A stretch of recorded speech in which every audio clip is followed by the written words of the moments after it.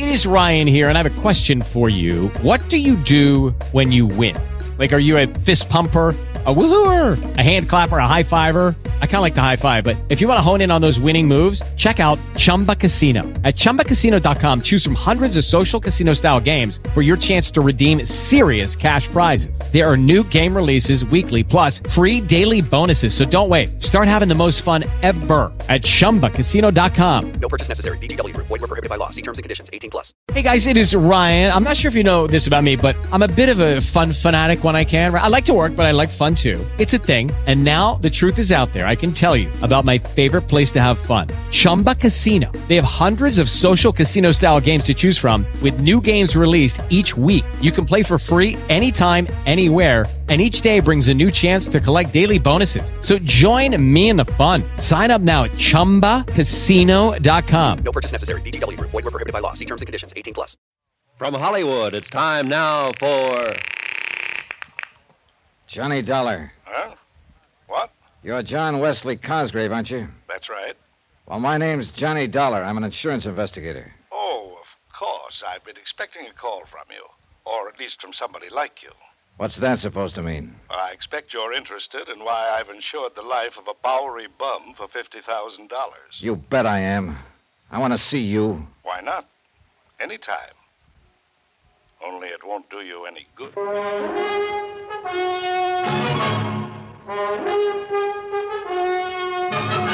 Tonight and every weekday night, Bob Bailey in the transcribed adventures of the man with the action-packed expense account, America's fabulous freelance insurance investigator. Yours truly, Johnny Dollar.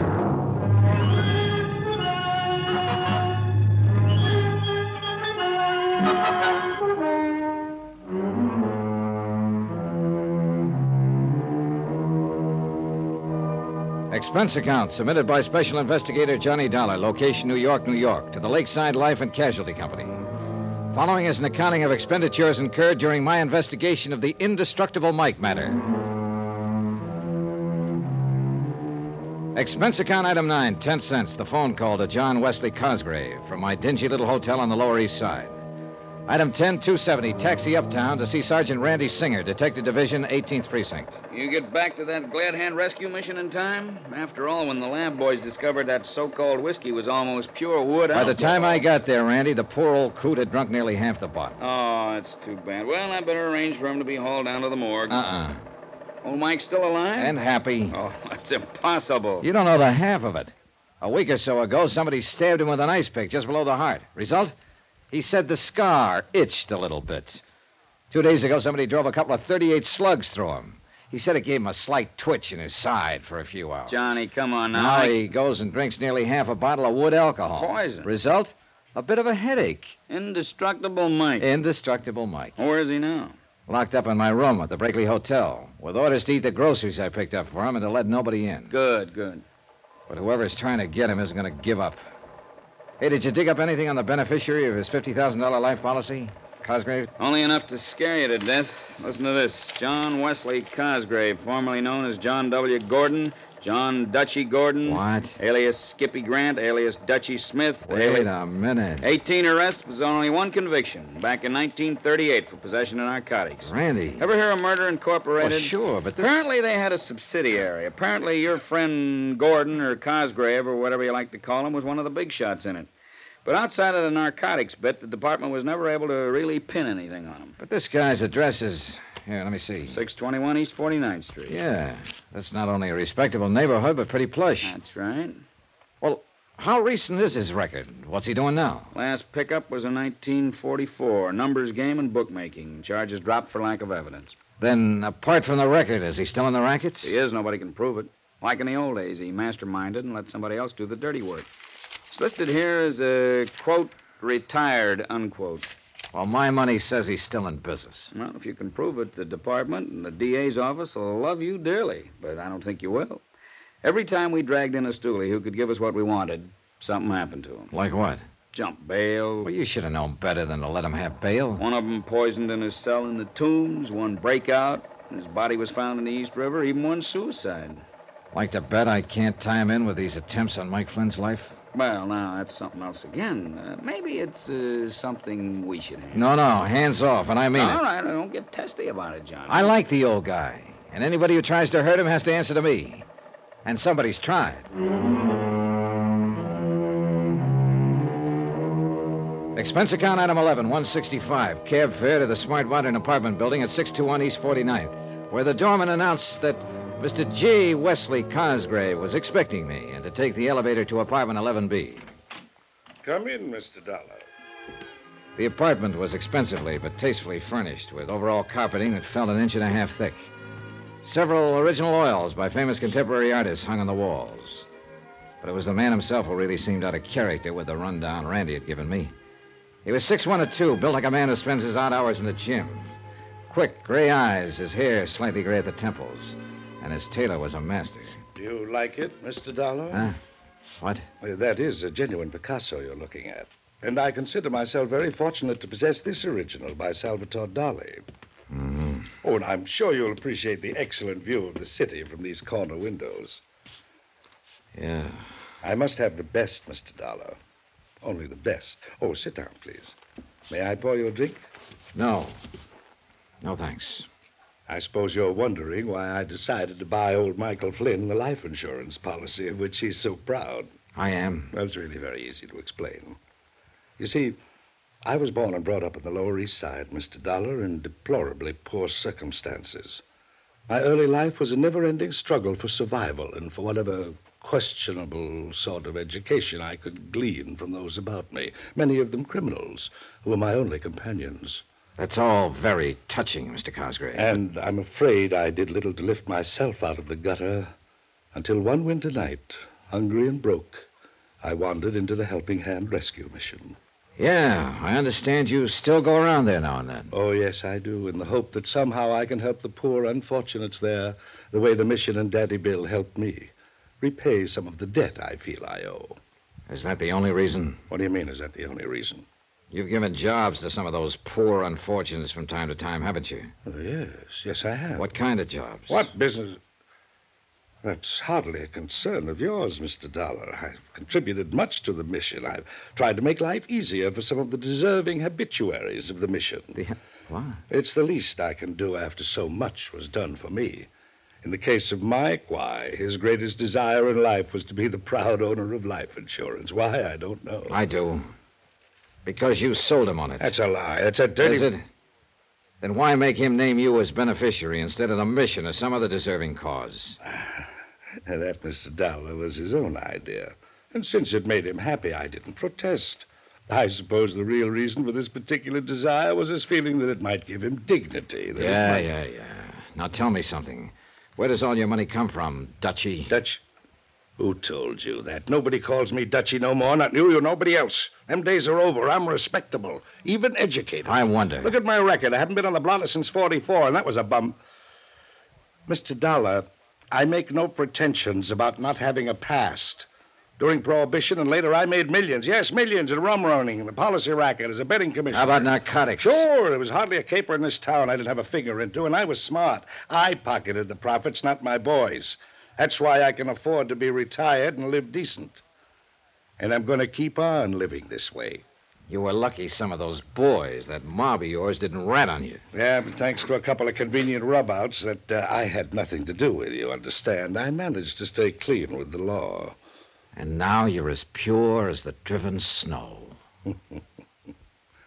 Dollar, if this was the old days, you wouldn't even live long enough to regret what you're implicating, you think. Which makes me dead sure I'm thinking right. I don't know how much money you've got socked away from those old days. I don't care. But from what you've just admitted... To you, Dollar, not to any judge or DA. Right. And I'll never believe that a clever mind like yours, smart enough to keep you out of the pen... Oh, flattery won't get you nowhere. I refuse to believe you could turn down a chance to make a crooked buck. I don't know what kind of jobs you sent out those poor suckers from the mission on, but the fact they never came back makes that look pretty bad. You can't... And along came Mike Flynn, poor old alcoholic Mike. Where the talk of insurance came from, I don't know, but it was too good to pass up. Insure his life for $50,000, have him name you as beneficiary, give him a few dollars so he could spend his last days in a happy alcoholic haze. Then rub him out and collect the 50 G's. Listen, Dollar, if Mike gets knocked off, neither you nor anybody else is going to be able to tab me with it. And one other thing. Yeah, what's that? As a friendly piece of advice, if I was you, I wouldn't even try. Is that a threat? Oh, Mr. Dollar, you've made a miserable host of me. Come, let me pour you a drink, the finest 25-year-old Scotch. And we can talk of pleasant things. For some reason or other, I did have the drink with him. But he knew what was in the back of my mind, and I'm afraid I knew what was in the back of his. Something along the same line as a couple of convenient rub-outs. Once or twice his veneer of education slipped, but all in all, he made a fair conversationalist. Finally, I left. And all the way down to the street, I kept wanting to look back to see if I was being followed. Somehow, somewhere, there was a way to get this Cosgrave. But I could see it would have to be through someone else, someone working for him. And whoever that might be could very well be out to get me first, or Mike. Item 12295, taxi back to the Brakely Hotel, where I hoped the old boy was still locked up in my room. He was. Oh, well, Johnny. My, I was beginning to wonder what had happened to you. Oh, hey. What was the matter with that food I left with you? You hardly touched it. I had enough. It was kind of dry, though. Kind of dry. There's a container of coffee there. Yes, but coffee just doesn't seem to quench my thirst. Oh. You should let me bring the rest of that bottle along. That wood alcohol? Any more of that would have killed you. Oh, yeah, it did have a kick, though, didn't it? Oh, I don't know how you lived through it. Well, look, now I want some lunch. And, Mike, I'm going to take you along with me. Oh, that'll be fine. Could I have maybe a little drink, too? Oh, sure, you can have one. Oh, that's nice. Good. Of course, the size of the drinks they serve nowadays. Oh, just one now. Come on. Oh, that's fine. One will be out. See, there's a lovely saloon just around the corner, you know. Come on. Even sandwiches for those that want them, I understand. These stairs. Maybe we could just bring a bottle back with us to your room if we are going to come back. Sweet, funny old soul. I loved him. And I knew that without me, he'd be a dead one so fast. So far, the attempts on his life had been made by persons unknown. Unless the mission. Daddy Bill. Could Daddy Bill be somehow tied in with Cosgrave's operations? I wondered. I paid the check. That's item 13285, and we started walking to the Glad Hand Rescue Mission along some of the back streets.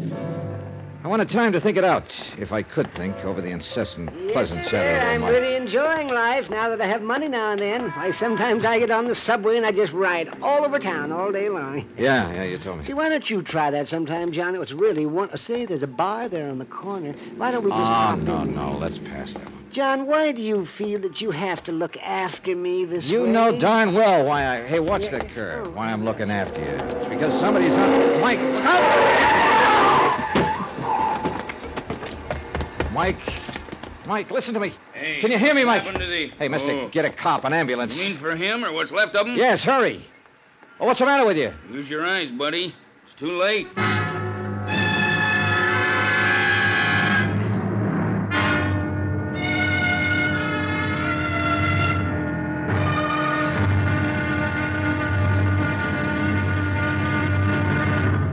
Now, here's our star to tell you about tomorrow's intriguing episode of this week's story. Tomorrow, somebody's going to have to pay for what's happening here. Yes, that's a promise. From yours truly, Johnny Dollar.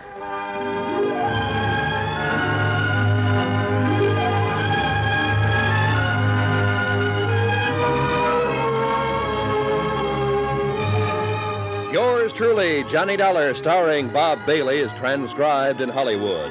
It is produced and directed by Jack Johnstone, who also wrote tonight's story. Be sure to join us tomorrow night, same time and station, for the next exciting episode of Yours truly, Johnny Dollar. Roy Rowan speaking.